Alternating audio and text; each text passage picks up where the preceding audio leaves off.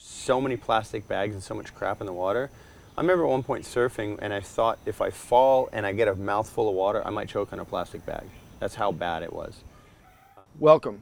This week my guest is the amazing, iconic Kelly Slater, who I'm honored to meet, and my lifelong friend, Porter Turnbull, a man who's shared expeditions with me to Antarctica, who's shared discovery of right whales, and is a man of the world. I'm so pleased to have the two of you here this week, because as we started this podcast series, I've got a lot of recommendations from people about what to cover, and the whole purpose of it is really multidisciplinary. I'm a scientist, but I don't want this to be about science. It's got to be about everything to do with the ocean and civilization in our society. And I can't tell you how many times people said, Greg, you got to get the surfing community involved. And I'm going, well, it'd be great. I don't surf, and I don't know any surfers except Porter. So I called Porter up, and Porter said, I know the guy, Kelly Slater. Prior to this week, I was back in LA where I live, and my girlfriend said, oh, you know the guy you're going to interview? He was just on CNN. And I said, what? She said, yeah, look at this. So we found it online, and it was a picture of you on a wave, and you're on the surfboard, and then it looks like you fall head over heels and are completely gone, and you disappear into the curl, and you assume that's over, and then suddenly you emerge out of the curl and you're standing there. And I'm like, my God, even to a non-surfer, non-expert, I said, how did he do that? The kinesthetic ability that you have, you displayed there, and then I've since learned that this is part of your art, part of your profession, part of what you're so good at. So I'm kind of hooked now. And I even last night talked to somebody about maybe trying surfing myself. I asked if it was too late. Somebody said, no, it's never too late, Greg. You might be able to do it. But before we get into all that, I did a little bit of research, and I was struck by this one quote by Timothy Leary. Surfing is a metaphor of life to me. He says, think of the tube, now think of the wave, as being the past. And what you're trying to do is engage with the past in the present moment, which I guess is like when you start to ride the wave. And then riding the wave is the future, right? So I started thinking about that. I said, that's a pretty good metaphor, actually. It's very zen. So as a surfer, I guess you are looking at the wave coming, and that's the past. So we're all in our lives right now thinking about what happened yesterday, what happened the week before.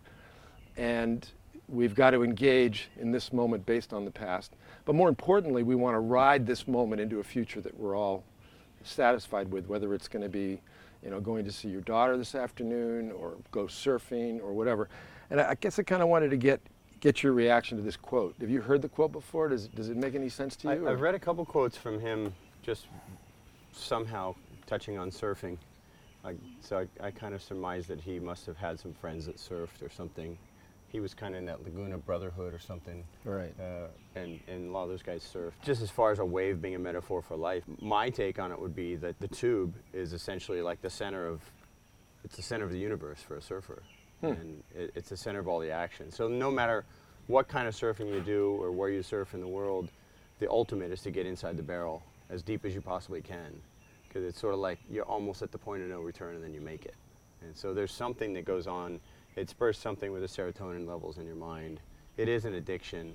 I would say it's probably right up there with some sort of a drug addiction on some level, the feeling you get from surfing. And it just happens to be healthy and positive, and people don't see it as a negative, even though you spend your whole life and all your money doing it. Leave your family, leave your girlfriend, relationships. Yeah. Well, two things you just said there. One is you said he was part of the Brotherhood of Laguna. Is that what you said? Yeah, there was some sort of brotherhood thing going on there in this. I don't know deeply about the whole. Well, I did notice. I watched. There. Another tip Porter gave me was the film. Congratulations that you are featured in, that just was released. Momentum Generation. Momentum Generation, great film, and there was a lot in there about brotherhood and bonding and your friends, and. The brotherhood I was talking about in Laguna was a bunch of guys who did acid. That was a different brotherhood. Yeah, different brotherhood. All right. There was some smuggling. There was maybe some illicit things happening there. So, all right. Different brotherhood. And a lot of those guys sort of dodged the draft, and but quite a few of them surfed and bailed out to Bali and became and traffickers. they had a guru too, didn't they? Baba somebody or other. Yeah. Did they? Yeah. Was it Sai Baba? I forget which Baba it was. He might have been too Yeah, late for there's that. a Baba unknown. But yeah, there was a leader. I think he's like Timothy Leary. He's dead. But yeah. I look at people in the world as ocean people and as like people that are yet to be ocean people. I think everybody at the end of the day wants to be or will be an ocean person, because this planet, you know, this is an ocean planet. And it's been widely acknowledged that if we had the pictures that we have of the Earth today, when we were naming the Earth, it wouldn't be called Earth, it would be called ocean, because this is, you know, it's 70% water. And I've always been struck by, you know, that picture, that first picture that came back from the Apollo. It was shot by astronaut James Anderson as the Apollo spacecraft was coming around the moon. It's called Earthrise. And it was the first time that we saw the Earth in its entirety from a distance, so that it looked smaller, and it was blue. And it was, I think it was 1969. And I always kind of wondered why we didn't pick up on the fact at that time that this Earth is dominated by an ocean, and we better pay attention to that ocean if we're going to continue to survive, because the ocean provides most of the oxygen we breathe, it provides high quality protein for over 1 billion people every day, moderates the climate that we have. The blood in our veins is salty because we came from the ocean originally. I mean, there's just so much about us. We are all ocean people.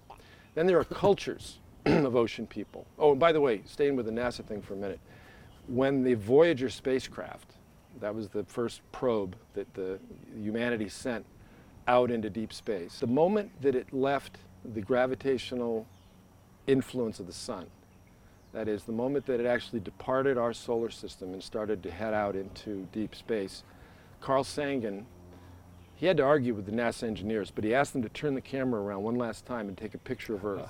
Yeah. And it was the famous self-portrait, they called it. And they took the last picture that was possible to take of the Earth, and it was so small that it was 1 pixel in the picture. And guess what? That pixel was blue. Still, we didn't get a wave of awareness that this planet is ocean dominated, and let's think about it that way. We're still, you know, we're terrestrial animals, right? We evolved in the jungles of Africa, although there's a lot of argument about us having a coastal evolutionary part of our history. But today, we do know what the oceans provide. We do know that the future of our time on this planet is totally dependent on the ocean. If you want to see what the Earth would be like without an ocean, we've got plenty of examples in our solar system. Just look around us, right? So it is important. So I gravitate towards what I call ocean people. And there's ocean scientists, there's ocean divers, there's ocean artists, and the surfing community is this particularly passionate community that I still don't really understand, because I know you guys a little bit, but people devote their lives to it. I mean, Porter, you're an ornithologist. Yeah, you've devoted your life to diving. That's right. It's the same sort of thing. But the surfing community, you guys have this. You know, there's the Surf Rider Foundation, which I'm vaguely aware of. But then I meet everybody, and it's like, and it's not always about the size of the wave. From a non-surfer, I would think, you know, big wave, that's what you guys are kind of after. But then it's not. I saw Porter surf in Antarctica on a wave that was about 8 inches high one day, and you and Wes were so excited about that. Yeah, we hadn't surfed for a day or two. You know? It's like, come on. Look, what is it? What is it about surfing? I mean, we talked about Timothy Leary's. You know, you said it was the well, center. There probably is some biochemistry that Kelly alluded to, or flatly stated, right? Yeah. Like this chemistry going on. It's like an addiction, but it's addiction to. There's a physical, a kinesthetic, there's addiction to beauty, the beauty of the ocean, maybe wave pools too, I don't know about that yet. Yeah. But there is something about the wave. We were hanging around in Tahiti once with your friend Ed, and group of surfers, we had been surfing all week in Huahine, and we're on my boat. And isn't that arguably where surfing started, in Tahiti? Thousands of years ago some with people the Tahitians? say, yeah. Some people argue Peru, some people argue Tahiti. Yeah. Okay. But Ed was going, well, you surfers think you're special, but it's just a sport like any other sport. That's different, though. Well, and we tried to argue with Ed, and you know how Ed is, his, you know, opinion. And finally someone said to him, I think it was Shortus, an Aussie guy, and he said, have you ever seen, because he drew an analogy to volleyball. He said, volleyball players are just like you guys, they're just as stoked. And he said, how many volleyball players or basketball players or tennis players hang around staring at the volleyball court or staring at the basketball court? Yeah. And then we got on with drinking beer. Yeah. Yeah. Yeah, listen, yeah, We love waves, and our whole lives are structured around, I get up in the morning, well, I already kind of know what the surf's going to be doing. It's the first thing I do. I don't keep a schedule. My natural rhythm. And that's the thing that surfing gives us, a lot of things, physicality, but it gives us a sense of living in a natural rhythm. And in the moment. In the moment. Yeah, as far as like schedules. So what we were just talking about before, that you weren't in on the joke. Yeah, yeah. So Waimea has a river, Uh-huh. and that river gets blocked off by the sand as the swells come. Yeah. And it blocks the river off until the river builds up really high, and then usually the lifeguards or the bodyboarders will dig out that river. Yeah. And it creates this downhill flow, and it creates standing waves. Yeah. And it's happening right now. Right now, he's going to go. So I've been trying to get that damn thing for the last couple of weeks. And it really only happens after you've had a big swell, and then you have rain, and then the swell gets small. Yeah. So if the waves are too big, it's kind of dangerous for people to get washed out in the ocean. So he's telling us we're going to adjourn out. right now and come back tomorrow, or No, so later today.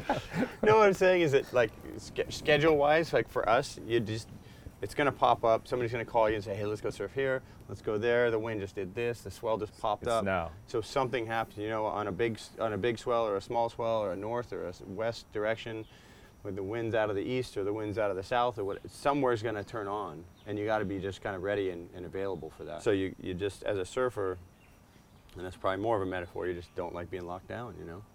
It's that freedom, true freedom to just, it might be he wants to jump on his boat and sail to Tahiti for a month.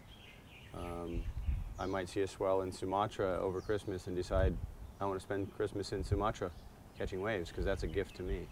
So it's something that's sort of indescribable. I guess the maybe, I don't know, who else could relate? Skiers when the snow's good? Yeah, maybe. Yeah. There's certain conditions. You need these natural certain conditions in the environment to afford what you want to do. I mean, also diving, if the water's super murky, you got to wait for that water to get clear, and a certain time of year it's going to rain less in Costa Rica or wherever you want to dive. Surfing maybe is more critical though, because you have swell direction, wind direction, wind strength. But there's also kind of, I've noticed, I'm a diver. I devoted my life to oceanography, not because I love science and oceanography, it's because I love diving. And I found out that was an area that I could dive all the time and pursue a career and get paid. And I didn't become a pilot, which we have flying over us right now. I would say pilots have a similar kind of thing to surfers.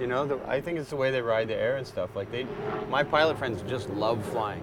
Yeah. Just love it. Well, Perry, my son, who's a surfer, Perry, and he actually went to flight school. And I visited him. He was back east after a couple months, and he stood up and told me all the stuff he had learned. He was getting straight A's in Delta Flight School. And he goes, and thanks for the help, but I'm out of here. I go, what do you mean? He's like 20 years old, and he goes, flying? Because I think he thought it was going to be takeoffs and landings and strafing and bombing runs. He said, you're just sitting there. Oh, yeah. And he said, the most exciting time is when you get to do something like get on the radio. He goes, I'm over it. As a surfer, he couldn't handle it. Well, maybe there are different types of flying. If you're a yeah. commercial airline pilot, it's probably not that fun. Okay, exactly. But I got a buddy with a plane, and he always takes off and lands, and the rest of the time he's in the back of the plane. You cheated death again. Okay, pilots, you can actually get a career. Right. Flying airplanes, people around a But commercial. a schedule, you get a schedule. Diving, you can become an instructor, you can become a scientist like me. I even looked into commercial diving until when I was about 16, until some guy tapped me on the shoulder and said, hey kid, commercial diving is underwater construction work. I think you got more in you than that. Why don't you think of something else? Which I did. Nothing wrong with commercial diving, pays well and all that. But surfing, you can't make a career at surfing unless you are Kelly Slater, as far as I understand. It's a small number that make a good living at surfing. Yeah. But there's also, or if the original company owners were all surfers. They just wanted to be able to go surf, so they started Quicksilver, Billabong, Rip Curl, these Volcom. All these companies were started because these guys were surfers, and they weren't they weren't the best guys in the world. Some of them were really good surfers or pros, but maybe not world champion guys. And they started these companies, and then that afforded them their lifestyle for the rest of their lives. Was there a moment when you knew that surfing was going to be your career? I had an inkling when I was really young, like 9 or 10. 10 years old, I won the East Coast Championships. And that gave me an idea, like, okay, I must be good at this thing. And then when I was 12, I won a contest against all the older guys. They would run these super heats, which were like the winners of each division. And I was in the youngest division, and I beat all the men's and juniors and stuff. And I won a trip to Hawaii, 1984. You'd never been to Hawaii? No, it was my first trip. How old were you now? I was 12. At that point, I knew, okay, I can beat the best guys. They were basically the best older guys on the East Coast that were amateurs. And then I surfed a pro event and beat a pro guy from Australia who'd flown to Florida to surf this event. Granted, the waves were about this big, and I was about this big, and he was 200 pounds. Mike Newling was the guy's name. And then when I was 13, I won a pro-am against all the best East Coast. What's pro-am? Sorry. Like amateurs can surf in a pro event, amateurs, okay. A pro-am event, and I beat all the best East Coast pros, all the guys from Florida. Right, so you started getting evidence, and I got this. And at that point, I realized, like, okay, I'm probably gonna have a career out of this, you know, and because any contest I really put my mind to, I could win, and I realized that was the thing. In fact, when I got here, I was on the phone with a buddy of mine who kind of helps me with a lot of stuff, and he, you know, his quote to me just now, he goes, "Look, Kelly, he was giving me a little talk about some stuff that's going on in my life right now, but he goes, look, Kelly, you got out of that little shithole town you grew up in, and you made something of yourself." And he goes, "No offense to your town." I don't care. I love my town, but you know. What was your town? What was the town? Cocoa Beach, Florida. Just so we know. Okay. Yeah, hello, Cocoa Beach. So Cocoa Beach, but Cocoa Beach was this town that in the 60s and 70s was the place to be. It was a young place. The Space Center was all there. Buzz Aldrin and all the guys lived in Cocoa Beach or Satellite Beach or Cape Canaveral. Oh, that's right, they did, yeah. They all lived in my hometown, all the basically. guys, yeah. And Cocoa Beach had the highest average GPA in the nation in the high school because it was all the engineers, everyone who worked for NASA, all their kids were going to school there. So it was kind of like this place to be. It just had this mecca, and it was almost like spring break meets space. And everyone stayed there and partied and worked. There was a lot of jobs in engineering firms and that kind of thing, the aerospace industry. And so it was really a great place when I was a kid. And a lot of that sort of packed up and left. So there hasn't been much opportunity there, I would say, since the 90s or whatever. And, you know, unless you actually had a job working on the space shuttle, there wasn't much else going on. There's not a lot of industry around our town. Things are in Orlando, things are in Miami, things are in Jacksonville, maybe Tampa, but, you know, kind of there's these sort of areas of that are kind of devoid of much business and potential. So that really wasn't a surfing mecca, was it? No, they coined it, I think it was Ron Johns that did it, they coined it the small wave surfing capital of the world. Yeah. But we have tiny waves. It's what we're known for, and it's almost never good. If it is good somewhere else down the coast or up the coast, it's a little bit better because it gets a fetch of the swell a little more. If you look at a map, Cocoa Beach is just south of Cape Canaveral, Port Canaveral, all the launch pad, and that's a big peninsula of land that sticks out like that. And all the swell tends to come from the north. And so what happens, it pushes all that sand out, and it's got this really shallow bank offshore. So the continental shelf you can go out 50 miles and free dive to the bottom, you know. All the swells drag along that continental shelf on the way into the beach, and by the time they get there, they're slow and a lot of the energy's gone. So it's just always tiny. I'm fascinated by your description of the ocean. You describe the ocean in very technical ways, you know. This place has this kind of continental shelf with this kind of break and this kind of thing, and that's obviously from your knowledge of surfing. Well, we all study a lot of different maps surfers and Google Earths and stuff. Oh, do you? Meteorologists. I could tell you almost any coast in the world. Really? Yeah. So what do you look for? Well, you look at the fetch of swell in the ocean. Okay. So you got to have something that's open to a constant swell pattern, a storm pattern. Most storms in the world go from west to east unless they're a hurricane and they're a cyclone, and those go a lot of times from east to west. Right. So you're kind of looking for the seasonal patterns. Usually wintertime are the big storms. Southern hemisphere is our summer and northern hemisphere is our winter. Are there a lot of surf spots that have yet to be discovered? I believe so, yeah. He would probably know better than me, but Yeah, Is that I have a something surfers do? You guys are always like trying to find some new place that no one's ever found? Accessibility. Do you need a boat? Can you get there by plane? Is it something that's snuck under everyone else's noses? Is it warm or cold? Yeah. What's the chances you can go there and the wind's right, the swell's right? And Yep. do you want to go somewhere like in Marshall Islands or Micronesia and spend all that money and logistical effort to get there and then not know there's something there already? Do you want to go discover, or do you want to go to somewhere you know somebody has been there and said, oh, there's a good wave at this spot? So there's a lot of that. I got a friend whose buddy is a boat captain. He drives boats, sails boats all around the world. And he says he has 400 or 500 charted unsurfed waves around the world. So, because you know, Kelly, what I saw on that clip at CNN, I saw somebody with, you know, just love the roosters here too. This is live, not live, but this is out here in beautiful Hawaii. So everybody forgive the background noise, but it's part of what don't forgive it, love it. Love it. We're gonna love it. That's right. We're gonna love this noise. Blame Porter. Yeah, somebody feed that chicken. We used to just measure people's abilities by their mathematical ability and by their ability to write. That's how we did it in school. That's how the SATs were done. But now we recognize that people have emotional intelligence, they have people intelligence, and physical intelligence or kinesthetic intelligence is another area now that we look at. And you obviously are off the chart when it comes to that. Are there any other things you do in life where that comes out? Are there any other sports or activities? I was good at almost all sports as a kid. You were? Yeah. That was my thing. It was like my way to express myself. I did good in school. I was probably third or fourth in my class at graduation. I didn't especially focus on school. I just kind of, when I was there, I was like, I'll get it done, and it didn't seem very hard for me. Yeah. But I definitely didn't. Like my goal as a senior in high school was to not do one day of homework. So I made sure I did everything while I was at school, got it done, and then everything else was free time. But I was good at sports. I used to win a lot of things when we were in elementary school and stuff. I was a pretty good baseball player.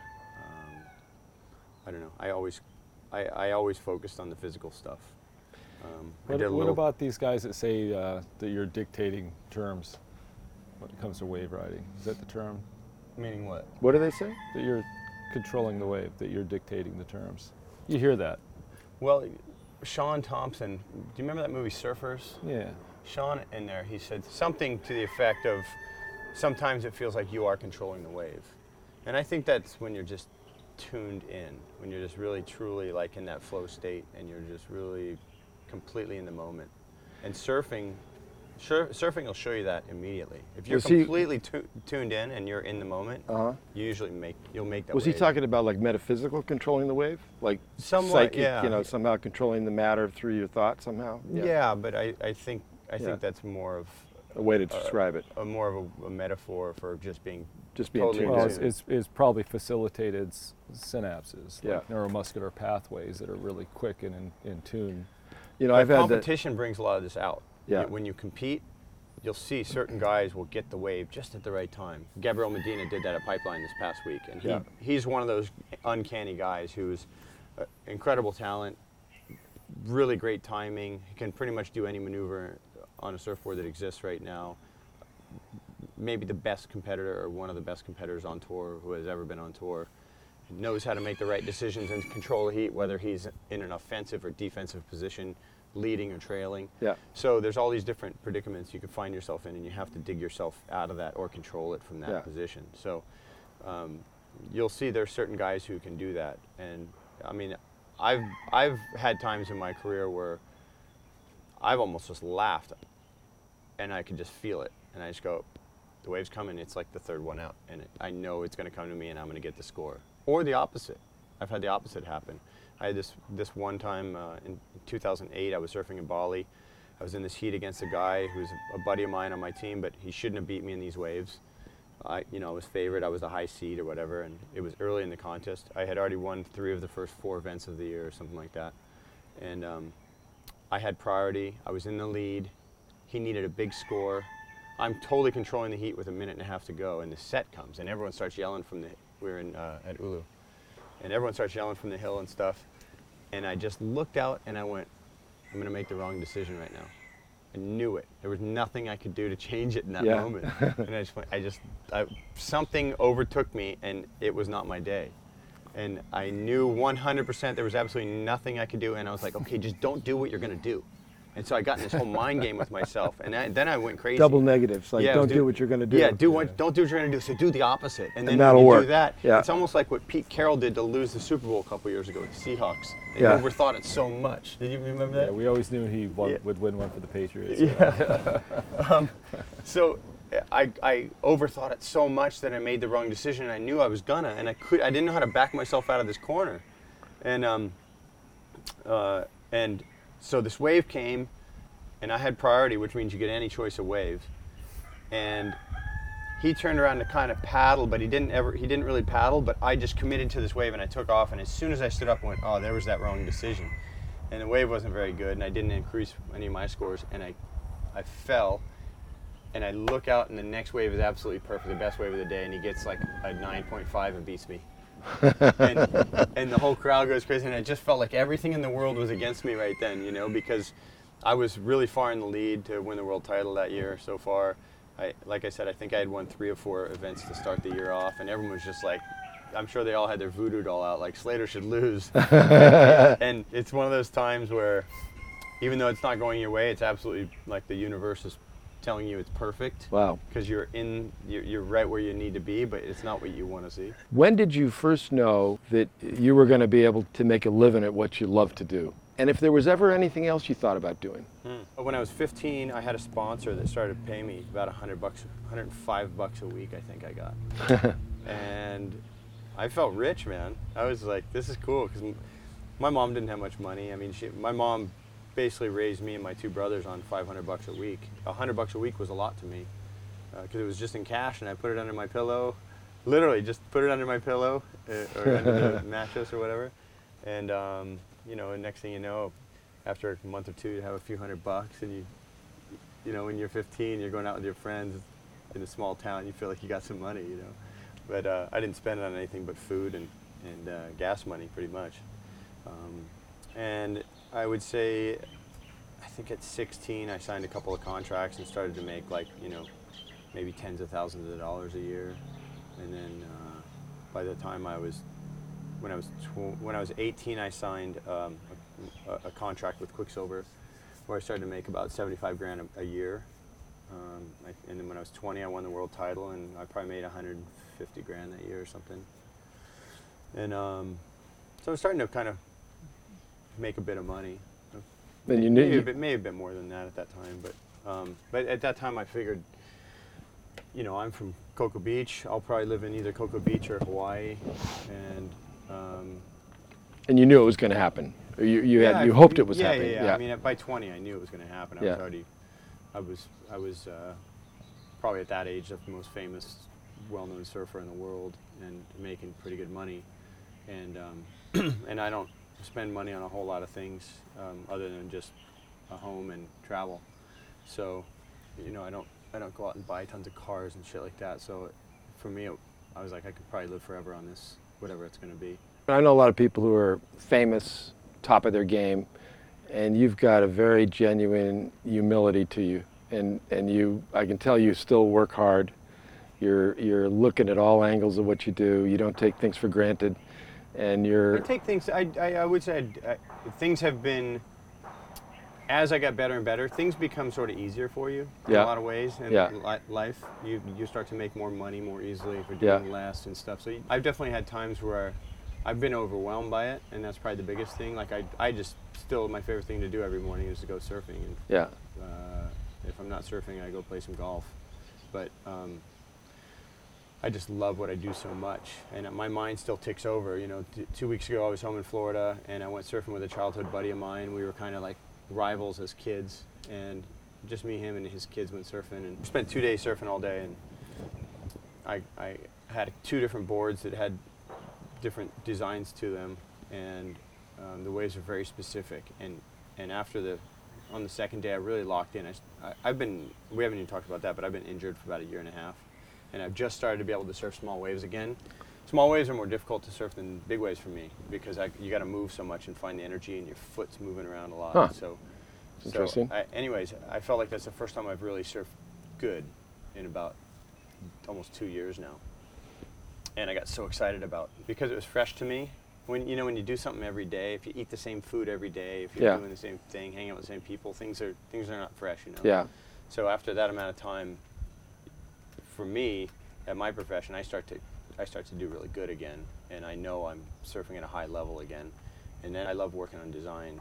So I realized I had like these sort of light bulb moments about my surfboards and about the design and what I want to create in a board and the different types of wave that need a different type of design, whether it's templates or rockers. So you design surfboards? Yeah. Okay. Yeah. So makes sense. So I think the thing is just being inspired by the thing you love, because you find something new or something that's old new again to you, and in that way, I get really tired of competition. To be honest, after 35 years of competing nonstop, pretty much, I'm really tired. My brain's tired, Yeah, yeah. It's not so much the physical thing, but when you're not inspired and when you're not excited about something, you get physically tired too. That follows. And Sure. So that's probably why I injured myself. I wasn't very excited or inspired at the time when I hurt myself, and probably a little lazy, not aware of everything that's going on that you need to be. So. You're at the top. You are the guy, and people listen to you. People want to be you. People know who you are. People, not even people that surf, know Kelly Slater. What do you want to do with it now? I mean, you can keep competing, or you've got a platform, and you don't have to do anything. I'm not putting you on the spot here. You can say, I want to raise my daughter and have a nice life, But do you have any? Is there anything along those lines? There's only really kind of two things. One, I heard somebody say the other day, the only good use for fame is to do something good with it. Yeah. Meaning something good in the world. And I thought, with the level of that I have, that I should always do my best. I feel like I have an obligation to pass on positivity. Yep. Whether that's about the environment or acting towards, how you act towards people, the choices you make, the way you spend your money, those kind of things.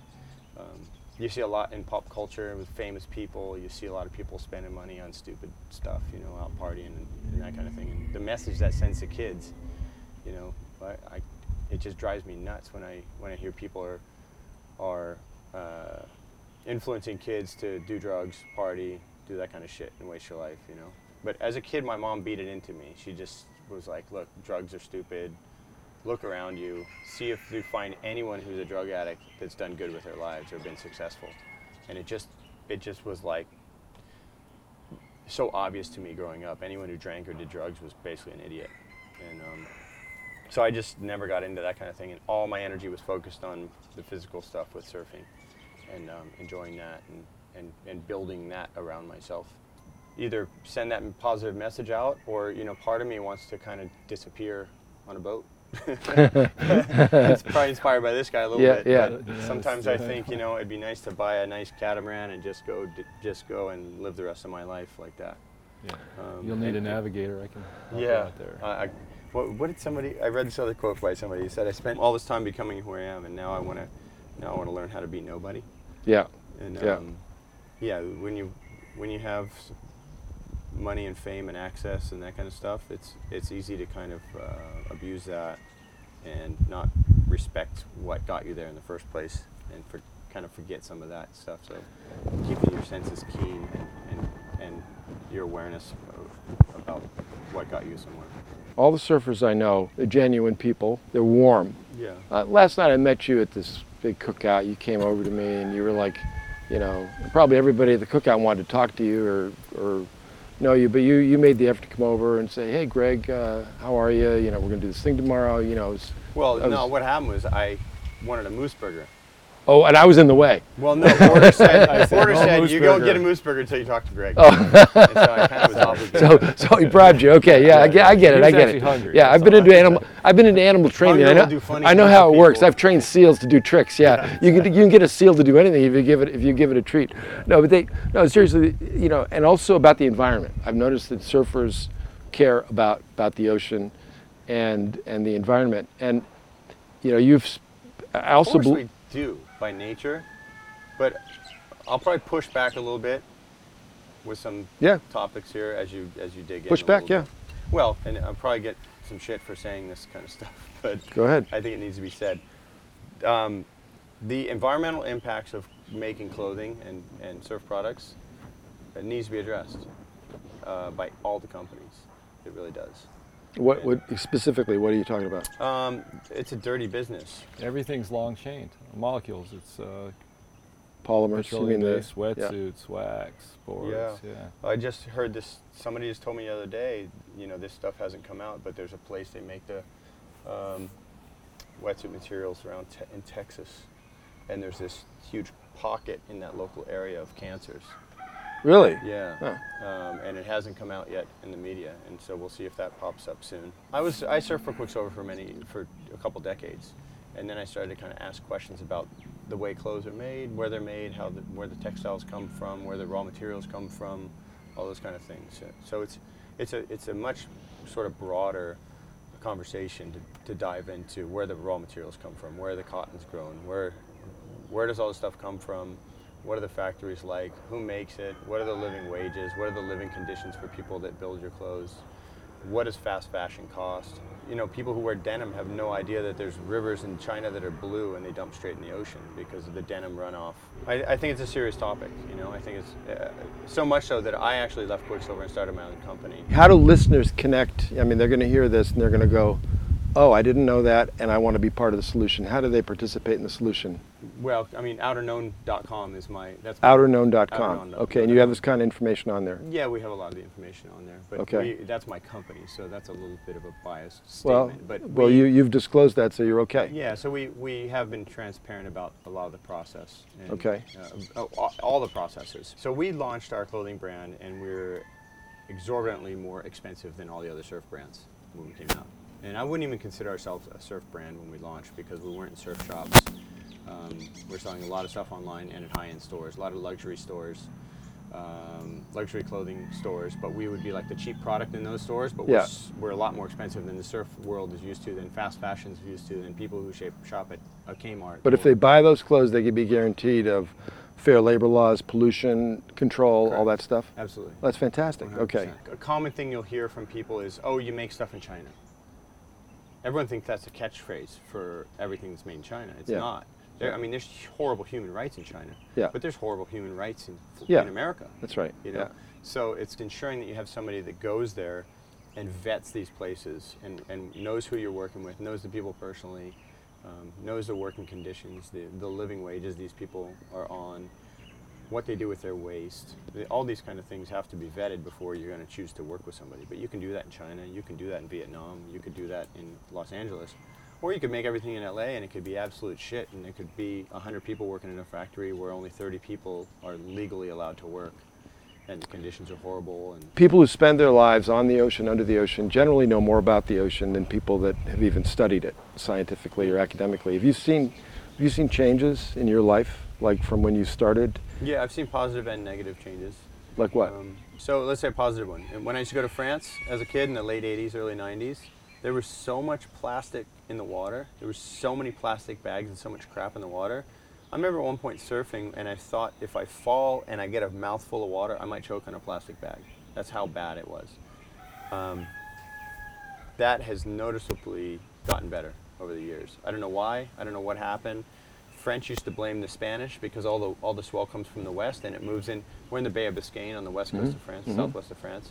And you're kind of, geographically, like the Spanish north coast faces here, and then you got the west coast of France, and they meet. And everything kind of converges in the Biarritz, Hossegor, Anglet area. And the French always said, oh, it's the Spanish throwing their stuff in the water. I don't know what changed, but their beaches have cleaned up over the years. Unfortunately, I would say a lot of the third world countries, Central America, you go to these countries, there's so much trash. And Japan. Japan is one of the worst in the world, absolutely. I actually wanted to go do some cleanup of some of the beaches in Japan when I was there, just myself, I didn't have a crew. And I wanted to take some pictures. I actually took some pictures of all the garbage on the beaches there. And somebody told me, hey, don't open that can of worms. And I was like, I kind of pulled back. I was like, I don't know what that means, but that sounds a little A little scary. Yeah. I had a friend here who told me they did a cleanup in a harbor in Japan. They actually went, no one asked them to do it or whatever, they just went and did it. They cleaned up and there was like batteries and all kinds of crap. And they had this huge pile of stuff, and whoever was sort of in charge of that area came back and threw it back in the water and told them, leave our place alone. And this kind of stuff is, it's so weird that somebody would do that and not want to clean up. You know what's worse for the ocean that happens every day that we still haven't cottoned onto yet, and that's every river mouth on the planet disperses agricultural runoff. Pesticides, Pesticides, reactive nitrogen, and phosphorus. Pours out of the Mississippi River. Well, I was going to dive into Florida too, because being from Florida, all the green and orange algae that happen in inland rivers in the freshwater, and then it goes to the ocean, and the pesticides, the fertilizers, are all blooming the red tides in the ocean. So it's doing harm to the fresh and salt water separately. That's right, that's right. They found a fairly simple solution to deal with some of that red tide, and it's throwing clay in the water. Oh yeah? If you throw clay in the water, the clay particles grab the reproductive cysts of the cyanobacteria that causes the tide, and it draws them down into the sediment and kills them.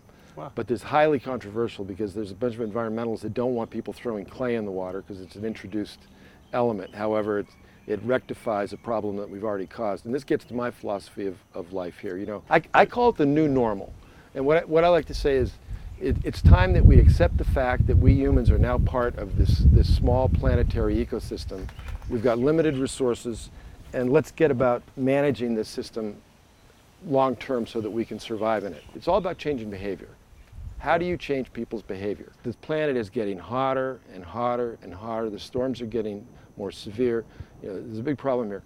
We just think more waves. Right. I totally was going there. Yeah.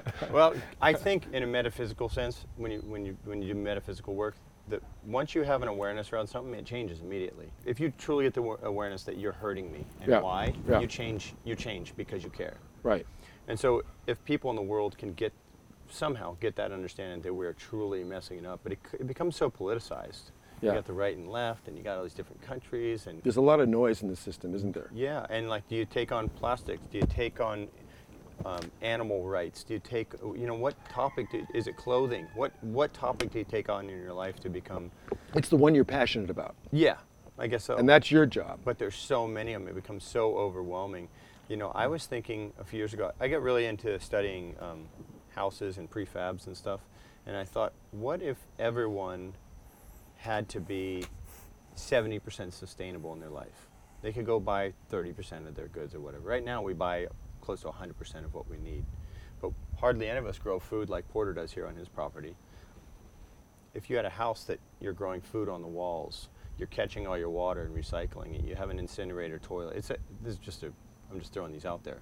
But if you had a prefab kind of house you could buy like that, and the whole build-up process of that was done in a sustainable way, that it wasn't creating extra crap in the environment. I'd hate to see this world have to get so socialized that everything is like Big Brother has to overlook and say what you can and can't do. At the same time, there needs to be some barriers to what we're doing to this world. We always love to look back to World War II, because that was the last time the world had clearly defined lines of good and evil. Right, and there was a battle for good, and good won. Now, what did it take to win that battle? It took complete commitment. At the beginning of World War II, President Roosevelt called all the car manufacturers to Washington, D.C. Yep. And he got them all in a room, and he said, okay guys, we're at war, and I'm going to need 4,000 tanks every month. I'm going to need 10,000 Jeeps every 2 months. And he gave them a shopping list of military gear. And the car manufacturers, they all looked at each other and they said, I'm sorry, Mr. President, we can't do that. And he said, what do you mean you can't do that? And he said, well, if we do that, we can't make cars. And he said, oh, you don't get it. You're not going to make cars anymore. We're just going to make this stuff because we have to win this battle. If we don't win this war, it's over. So during World War II, for about 3.5 years, there were no cars made in the United States. I mean, there was a few, but the car you don't see 42, 43, 44 Chevys. They didn't make them. Exist. They didn't make them, and we're still making cars. Yeah. Our efforts are half-hearted.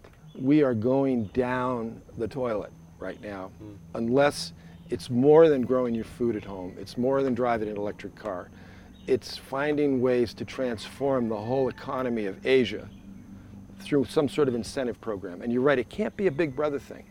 Yeah. Every great thing in the world that ever happened started with a conversation.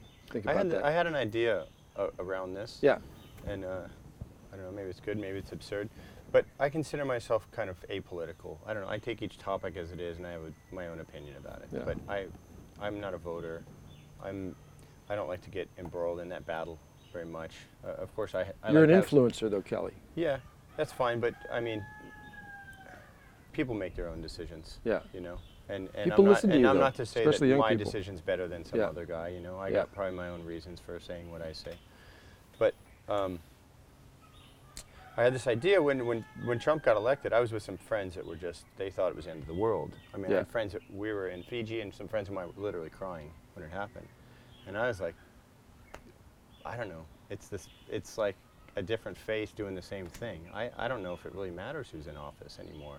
I really don't. And people are going to be surprised probably by me saying that, but I don't know if we see any change, because it seems like corporations run everything. And it seems like they just lobby behind closed doors to make things happen, and then you put some different thing out in the news. You know, if you watch CNN, you watch Fox, you watch MSNBC, you're going to see completely different stories about the same exact thing. So no one's getting true information. But I thought when Trump won, I thought, wouldn't it be great if Trump went, okay, we have let's just take an energy crisis. We also have job crisis. We have poverty, etc.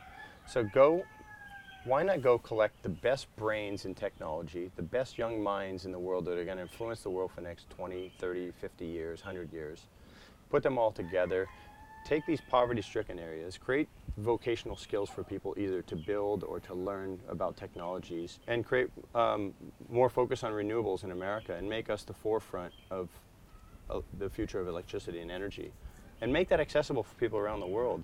And I went, this guy could go from being the most hated guy ever to become president to the most loved guy because he did something good for humanity. And I think there's an opening for things like Kelly, that to that's happen. exactly how we have to think. Yeah, and I think there's an opening for that, for those things to happen right now, because people are so polarized. I mean, you could say Obama was way over here, and you could say Trump's way over here, or at least in the mindset or the diplomacy that it happens or whatever. Obviously, Obama was a much more diplomatic person, as far as he felt like a guy maybe you could sit down and talk to. Trump, for the average person, feels like he's going to tell you how it's going to be.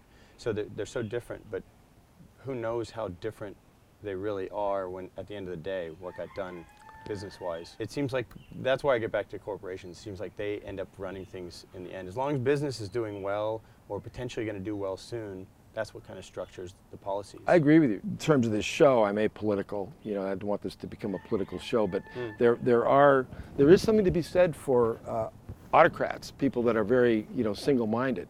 It's like if you can get them to do what you want, that kind of activity that kind of mindset is good, right? So as you just pointed out, if somebody like Donald Trump, who wants everything his way, hey, you might hate the guy. It doesn't matter. But if he can do something that is ultimately good for you and for me. Can you get an audience with him? I bet you could. Have you met him? I met him once years ago, but yeah. I don't know. I got a lot of friends who know him. Yeah. You are an influencer, though. People listen to you. Do you believe in astrology? We have the same birthday. That's the only reason I asked you that. February? Yeah. Oh, wow. Oh, Isn't that right? Yeah. I've had a few friends, a few close friends that had my same birthday. Is that right? But I guess it's a law of averages, you know. Yeah, I don't know if I do. I do find it interesting when you read. I'm a scientist, though. When you read about zodiac signs, yeah, but you were talking about metaphysicality, metaphysical world last night. So some things I believe are science yet to be described. Yeah. Yeah, Nikola Tesla talked a lot about that kind of stuff. I don't know. I think when you read something and it speaks to you, when it seems like something that is good for you, then it makes sense. You're learning a lesson. I don't know if astrology works or not. Yeah. I can't say that it does. I just thought it was kind of fun. We were born on the same birthday, different years, but the same day. But I think it's cool if somebody's going to look at their crystal ball and then tell you something that you're like, oh my God, I feel that. And that's why we both put up with Porter, huh? Probably. Does his mother pay you to be his friend too? That's running out. That's running out. Oh, I wanted to ask you, have you seen any changes in you talked about the plastic in Europe. What about What about like fish or sharks or whales? Or have you noticed any difference over the years firsthand? Like, do you see more sharks now or less sharks? In Florida, I see as many as I've ever seen. It's crazy. Like people, I got a few friends. There are more now. Yeah, there's a few friends I've met online that are talking about, sharks are all dying off and this kind of stuff. And I would push back on that. It's at least in some of the places I've been. I'm sure there are pockets where sharks have been decimated, absolutely. But I think there's a lot of imbalances around the world. I think Reunion Island's probably a good example of that, where a lot of shark attacks happen on surfers in the past few years, the past 6 or 8 years. Because they kind of fished everything out, and it's a volcanic island, and it's super ultra deep around it. So the sharks are near shore, the fish are gone, they're going to eat anything that moves. So there's been an imbalance there. That's probably why there's been so many attacks. You ever had a shark approach you surfing? Yeah, well, I don't know if I've been looked at as a meal yet. I mean, I'm sure I have at some point. Like from below, But I was fishing in Florida a couple of years ago. We were going out trying to get cobia, and we thought, we'll fish off the back of all the shrimp boats that are out there, and a lot of fish hang out just behind and get the bycatch and stuff. And there was at least 150 sharks behind every single boat, and we couldn't catch a fish. There were so many sharks. I actually reached down the water and picked one up by hand. Really? They were they were coming around our boat what so kind? much. I don't know, a little blacktip, I think. Little blacktip? Yeah. One thing people don't realize, though, is that there's been shark conservation measures in place now in places for 5, 10, 20 years in some cases. Yeah. And Great Whites has been 30, 40 years. They're beginning to come back now. Yeah. And that's why there's more encounters here in Hawaii. And they don't like to talk about it, but every year. There was one yesterday right out here. I heard, It was Perry's, Bumped a guy. Porter's son was involved in it. And when I lived in the Big Island, a couple of people got eaten over there. Yeah. And that's a result of shark conservation, because I went down to Puako. And when that guy, that doctor got eaten, he was swimming in real shallow water. It was something out of Jaws. I mean, he was like in 3 feet of water. There was a whole bunch of swimmers between him and the open ocean, and the shark somehow made its way in. I think he lived. It bit him. Remember that about 4 years ago? Is that in Puako? Yeah, it was inside. Well, I went down to Puako and I found the old timers, and I asked them. I said, this tiger shark just bit this guy over here. I said, tell me the story about, tigers in Hawaii. And they said, oh, well, in the old days when we found out there was a tiger shark around, because they would know, people would report it, we'd go catch it. And he said, we're not allowed to catch them anymore. Yeah. So therefore, you've got more sharks around now. Basically, shark populations are returning to what they once were. Yeah. Well, I got embroiled in this debate about a year and a half ago. Yep. Because I have a friend of mine who lost 3 friends to shark attacks on Reunion Island. Really? Now, 3? He lost 3. That's a lot. Yeah, 3 good friends. Yeah. But 7 people died there over a course of like 6 years or something. Uh-huh. There was 10 or 12 attacks in that amount of time, and 7 people died. And there were people there that knew every single one of those people that died. It's a small community. I think they surf. All those attacks happened in about predominantly, except for I think one of them happened on about a 15-mile stretch of coast. So that many attacks in that short a period of time in 15 miles, something's wrong. Something's off. Something's off, yeah. Sense. They're Yeah. all bull sharks too. Almost all bull Oh, sharks. bull sharks. Yeah, Yeah, they can be nasty, yeah. They're super nasty. Maybe 1 or 2 tigers, but I think they're predominantly bull shark attacks. And I started doing the numbers where if that same those same statistics happened, say in Florida, it was going to be like 400 attacks would have happened in that amount of time. So something doesn't make sense. I'll tell you one story. This is a secondhand story. A friend of mine was diving off of Tasmania, and there's a lot of great white sharks there. So he was one of the scientists, and the other scientist brought his wife with him. And she wasn't a scientist, but she was a diver, and she did not want to go in the water. She was like very nervous and everything. So everybody goes in, and the dive master stayed on the boat. The husband went underwater with the first team, but the dive master was trying to calm her down and finally talked her into jumping in the water. So the dive master and her jump in the water, and she hits the water, and she doesn't have her buoyancy right, which is very common with novice divers, right? So the dive master sank as you're supposed to, when you get in the water, but she was like floundering, trying to get her buoyancy compensator dumped. Noisy. And by the time they looked up, this great white shark came and just took her away. You just don't want to flounder around at the surface for too long. And George Greeno talks about that. He had 6 encounters with great whites in about, I want to say like a 1-year period of time. Flippering around on the surface. A whale was buried on the beach in Lenox. and so there was oil draining out. Oh, yeah, yeah. And so all these great whites were converging there, and it's really deep off the coast there anyways. But he rides surf mats. He doesn't ride surfboards, so he's not floating. He's down in the water, kind of body surfing. And he had 6 different run-ins with great whites in about a year period of time, and he wrote this article about it. Like, his theory is that you have to face the predator. You do. And you have to calm down. Yep. To stop the moving. He said, you know, you want to paddle at about 50% of your speed and yep. sound. You don't want to look like you're some floundering thing trying to get away. You know, as soon as the gazelle starts running, the lion eats it, right? You paddle right at it. Yeah, he goes paddle right at it. And there's a psychology to it. They can feel how you're feeling. One tricked him because there was a morning sun to the east, and the thing got on the side of the sun and was coming at him, so he couldn't tell where it was. Yeah. And he had another guy with him, and they were in pretty shallow water, and he had the other guy get behind him. He's like, I've dealt with these things, but he got through all of them. But 6 run-ins with great whites. I've never had one run-in with a great white, so that's a lot. I've never had it. The biggest problem I ever had was a silky shark. Yeah. It was about 5 miles offshore.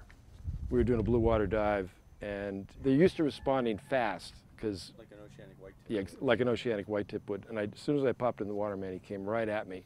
I had a shark stick, so I, whacked him off, and he went out about 10 feet. He came right back. I whacked him again, and then he just went out there. And then he realized that I wasn't something to eat, and he was kind of curious. He just kind of hung out for a while. But other than that, I haven't had any problem at all. Because usually with the gray reefs, when they start to get upset, you can tell because they kind of hunch up a little bit. We had one come up on us in the Bahamas. My friend's daughter speared a fish, and the thing was on her. We never moved about more than 6 feet from her, and I thought it was going to bite her. So gray reef? Yeah. Yeah. I got between her and the shark and kind of started poking at it. Yeah. And I was like, I'll take the bite before she will. She got the fish out of the water, and the thing backed off. Yeah. My instinct was to try and protect her because I'm like, I'm a guy, I'll get in the way. But as soon as I did, I'm like, oh shit, I could be in trouble here. Yeah. And but luckily it backed off. But I was just gonna clean up on that Reunion Island thing I was Yeah. telling you about. Yeah. So I was real sick. I was breaking a fever, and I'd been in bed for a couple days. It was my birthday actually. Our birthday. Our birthday. That's fast. You're good. And I opened up my phone and I read this an Instagram post from him, and he said, it's horrific to watch another friend of mine die from a shark attack. And I said, all those sharks should be culled until the bites stop, right? So I just said that on his comments, and then one of the surf sites picked it up and posted it, and all of a sudden it became like a news thing. Oh. And for about a week straight, nonstop, I got attacked by shark people. Conservationists, yeah. Conservationists. And I had people telling me, "Fuck you! I hope you die. You should die before a single shark should die," and all this kind of stuff. And I was like, "Wow, these people are crazy about this stuff, And I understand they're like trying to protect nature or whatever, but they're going to put themselves in. I doubt they're going to go fall on the sword before a shark. Ask them how they would feel if they were in the water with the shark attacking. Well, they just say you shouldn't use the water because that's for nature. And I said, well, we're part of nature now. We have the right to go use that. If any animal in nature is in a certain area and something goes to kill them or their own, they're going to fight back and kill it. Yeah. So I mean, it's a natural reaction, but I don't think we should go kill to control everything necessarily, but to protect ourselves. It's kind of it's a little bit of a different argument, but I'm sure even this coming up, people would go crazy on me again. But I want listeners to know sharks are not demonic. They're not after us. We need them. They keep the ocean healthy, and you just have to be careful of any wild animal, including sharks. I lived in LA for a long time, and I was stuck in traffic, and you get road rage. You just do. Like, I don't care how zen you are. Like, at some point, you're gonna get road rage from all the traffic. Yeah. And I wanted to start this. I wanted to start like a radio show or podcast, if you will, that would play during peak traffic hours about shark attacks. Because I figured that while people are in their cars, they'd be enjoying listening to this. They wouldn't want to get home. Hear all these stories about shark attacks. Kelly, as a thank you from me to you. This is a book about the ocean. It was written in the 1860s. Wow. And it's every. Plastic. What's that? Before it's plastic. A pre-plastic book. Pre-plastic And book. this is it's everything that was known about the ocean in 1888. And I find it a very good read, and it's my way of sincerely thanking you for your time and your insights for being on the show. So thank you, Thank you. for that. There Thank you go. You All bet. right. All right, Yeah. thanks. Maybe have you back on the show someday if you're in LA or here. It's been really fun. Porter, thank you for being on the show and introducing me to Kelly and your stories, and allowing us to be here with all your chickens in the background and the gunfire. Thank you, listeners. That's the end of this week's episode with the #1 surfer in the world today, Kelly Slater. Thank you.